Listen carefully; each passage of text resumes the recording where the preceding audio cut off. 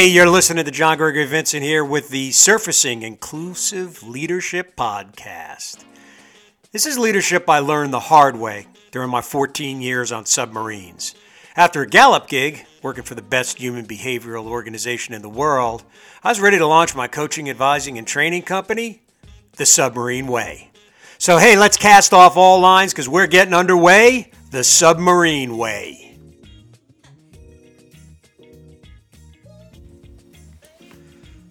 So, what do successful people who fall hard like Harvey Weinstein and R. Kelly have in common with some people in your organization?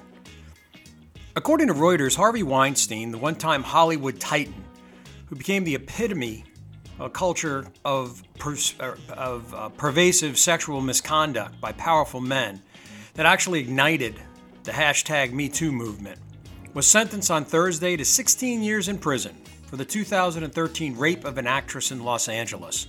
The sentence to run consecutively to the 23-year prison term that Weinstein, who's 70, already serving for sexual misconduct conviction in New York, made it all the more certain and likely that the Oscar-winning ex-producer will spend the rest of his life incarcerated. And then there's R. Kelly. According to Reuters, a federal judge in Chicago on Thursday sentenced R. Kelly to 1 additional year in prison for his conviction on sex crimes, many of which involved minors.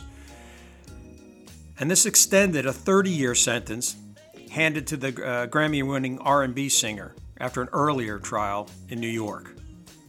At a 90-minute hearing, Judge Harry Leinwerber of the U.S. District Court for Northern Illinois in Chicago also ordered Kelly to serve 19 years simultaneously with the previous sentences.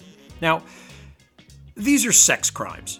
And in the case of R. Kelly, as I said earlier, sex crimes in many cases with minors. But as egregious as these cases are, the things they have in common is that somewhere along the way, someone knew what they were doing. Here's what happens, and you'll see the analogies of when we have done the podcasts on the behavior that makes national news about police and the behavior of others that make national news. Here's how these start. So let's take little Harvey Weinstein when he first starts in Hollywood. Now, this is me riffing a bit here. I don't know all of these. But he shows some talent. He shows some promise. He grinds. He does some things. He does some, second seat, third seat producing thing. He's got a knack. He's good for it. All along the way, he's kind of a little touchy, little this, that, and the other thing with women, but, nothing over the top, nothing egregious. Nobody really corrects it. Nobody really says anything to him. And he becomes a bigger and bigger deal. And he starts producing bigger and bigger films. And he starts making more and more money for studios. And guess what? More people have jobs because of him. And he grows. And guess what else grows? The touching, the inappropriate joke gets more and more serious. And it grows and it grows, and pretty soon, how much do you want to be in this movie? And it starts causing these type of things, and he is forcing himself upon women. But by now, much like during the financial crisis, Weinstein's become too big to fail. He's now surrounded by enablers. He's now surrounded by people that count on him for their living. So what started as something that probably could have been controlled, and if it couldn't be controlled, you get rid of the bum, grows and grows and grows. The same thing you can track with R. Kelly. Started as, a kid just singing. But very early on, it was very evident that he liked not just women, he liked girls. And as he grew in fame, the tolerance for what people were willing to overlook grew, and his behavior, guess what, got worse. It never gets better, folks, if it doesn't get addressed, whether we're talking police officers, whether we're talking Weinstein, R. Kelly, Michael Vick. Now, I like Michael Vick because it's a different kind of story. Michael Vick, the rumors out there is he didn't really spend much time, actually. I think it was Virginia Tech he was at, and had people taking tests for him, and he kind of grew up, and he was, came out of the tough streets. But The more famous he got, just an unbelievable talent, unbelievable quarterback. He got bigger and bigger and bigger and bigger, and people enabled because he was producing money, and he had a lot of money, and he had a lot of fame. He actually got convicted for running a dogfighting ring. Now, he got sentenced to more time, 23 months is what he was sentenced to, than the prosecution was asking for. And a lot of people believe it's because he was, frankly, very arrogant in this federal case. Like, whatever, I'm Michael Vick. Whatever, I'm Michael Vick. Again, enabled, overlooked, the behavior gets worse and worse, the person gets bigger and bigger, winds up in positions of authority or running organizations. In the case of Weinstein and, R. Kelly was his own brand, if you will, and Michael Vick was very, very famous. He wound up serving 18 months, Michael Vick did. But here's the cool story with him, and here's why I like it, all right? And this is the other side of this. When he got out, he went back to the NFL. In fact, in 2010, he was the NFL's comeback player. And he still does a lot of work in the community. He still does a lot of work with the Humane Society, right? It's a good story. And the only reason I mentioned him is because if these things are caught, there is still a possibility. Now, this is dogfighting. This is not raping and molesting women and children. But his is a story of redemption, and I wanted to temper this. So, what does any of this have to do with your organization? I'm not saying you have this type of abhorrent behavior in your organization, but you know what? You got an incredible salesperson, but he's a little inappropriate with his jokes, and he's a little bit aggressive with some other people in the office. But you know what? He's killing it, man. I mean, this guy can carry the entire sales team. So, we kind of, it's okay. And, he's just a funny guy. Sells more, maybe moves up a little bit, gets a regional management position, and guess what happens? His behavior, does it get better? No, it doesn't even stay steady. It gets worse and worse. Folks, the formula is always the same. If you don't address bad behavior when it's small, because it almost always starts small, it is going to grow. This is compounded when the person performing, if you will, these horrible acts becomes more and more powerful. Because fewer and fewer people are going to be willing to take him or her on. It's almost always a him. I can say that because A, it's true, and B, I'm a him. But holy cow, folks, how many times do we have to see the same friggin' game played over and over and the same tape played over and over again? People see this behavior, and they see it early. They see it when it's the first or second time, and nobody does anything until it's so big and so egregious and so ugly, and sometimes it never gets addressed. So the story here is look in your organization, okay? And I'm not saying it's your star performers, but when you see the point is this: when you see objectionable behavior, whether it's related to harassment, whether it's related to, decisions regarding finances, when you see it and it first appears, you have to address it then, as soon as you're aware of it. Because the bad behavior is not going to get better. In fact, it's not even going to stay the same. It's going to get worse and it's worse. Because what starts as a little brush on the shoulder that nobody says anything about, because it's a brush on the shoulder, and in that case, whatever. But I mean, you see it 2, 3, 4 times.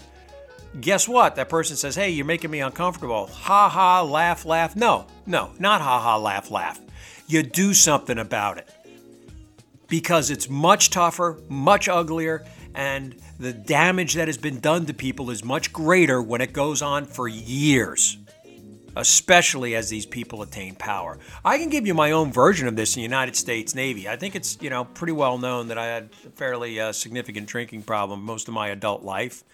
And the Navy was a very enabling world to work in. Drinking was not only allowed, it was actually encouraged, but there was actually levels of it. And what I found very early in my career is that if I was really, really good at my job, I could pretty much drink and be as drunk as I wanted to be, as long as when it was go time, I was ready to go. And I was a darn good navigator on submarines, but you know what? I was the best diving officer. Diving officer is the person that maintains the depth of the submarine. And a lot of times you're in places you're not supposed to be, and a lot of times you come up and, guess what? You're in a place that's, if you stick that submarine too far out of the water, it's going to create an international incident. And if you sink, meaning the submarine drops below that periscope depth, guess what happens, right? You lose communication and you might lose some vital information. So it is an incredible position and a very important position. And frankly, there's some science to it, but mostly it's feel.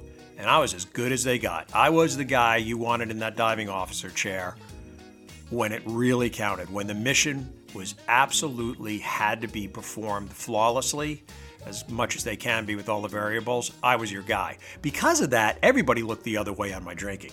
Everyone. So that's my own little example. And guess what? I got more and more senior. So guess what I got to do? More and more drinking. It's different situations and different examples, but the manifestation is the same thing. So again, how does this manifest itself in your organization? It manifests this way.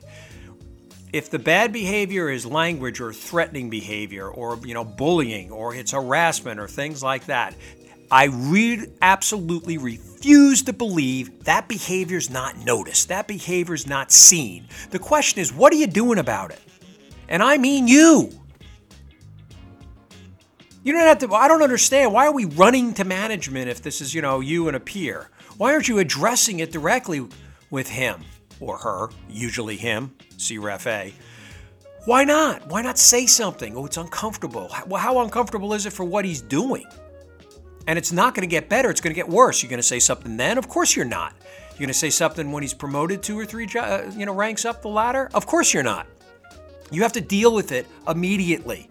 Okay? And if you just don't have the stomach for it, then yes, by God, at least say something to somebody and maybe they have the stomach for it. The theme never changes. Accountability is critical in every organization. And when you see horrible, horrible behavior in an organization by an individual, by a team, by an entire department, or sometimes by an entire organization, you can trace it back to its origins. And there are people that saw it, they knew about it, and they didn't do crap about it. Don't be that person. Don't be part of that culture. I'm sorry. A little fired up. I'm calm now. I'm back now. So that is what Harvey Weinstein and R. Kelly have in common with your organization. They are extreme examples, which is often a great way to present these things, of horrible people doing horrible things to innocent people. And in your organization, are you absolutely sure you don't have bad behavior going on that you're overlooking? Are you absolutely sure? Take a moment. Hey, this is John Gregory Vincent. You're listening to Surfacing Inclusive Leadership. The company is The Submarine Way. Check us out. What do? We have a 4-step process. We assess your organization and key personnel, because key personnel, we train through talent. That talent has to be paired with the culture. So we assess both. Then we coach those key personnel. Then we coach those key personnel in tandem with others through training and through group coaching. And then we reinforce to make sure those new behaviors are practiced and instilled. And remember, we also have our second company now. We launched, I believe, a week and a half ago now, and that is Submarine Way Wellness, submarinewaywellness.com. What do we offer? We offer the purest supplements on earth. Deb and I are huge believers in supplements, but they are inconsistent. They are not regulated. You don't really know what's in the stinking bottle. But guess what? We went out, we researched, we looked, we researched, and we found a lab, third-party certified, NSF Institute certified, meaning it's a really, really, really sanitary lab. And you know exactly what's in that bottle is exactly what you're getting, and nothing more and nothing less. SubmarineWayWellness.com. Yeah. And of course, thesubmarineway.com, which is the flagship, if you will. We assess, we coach, we train, and we reinforce. SubmarineWay.com. Hey, thanks so much for listening. Again, I'm John Gregory Vincent, and you can reach me on LinkedIn. You can reach our president, Deb Cake Fortin. She's the founder of the company, also all over the place. LinkedIn probably easiest. And I just want to thank you so much for listening. And please, folks, be well.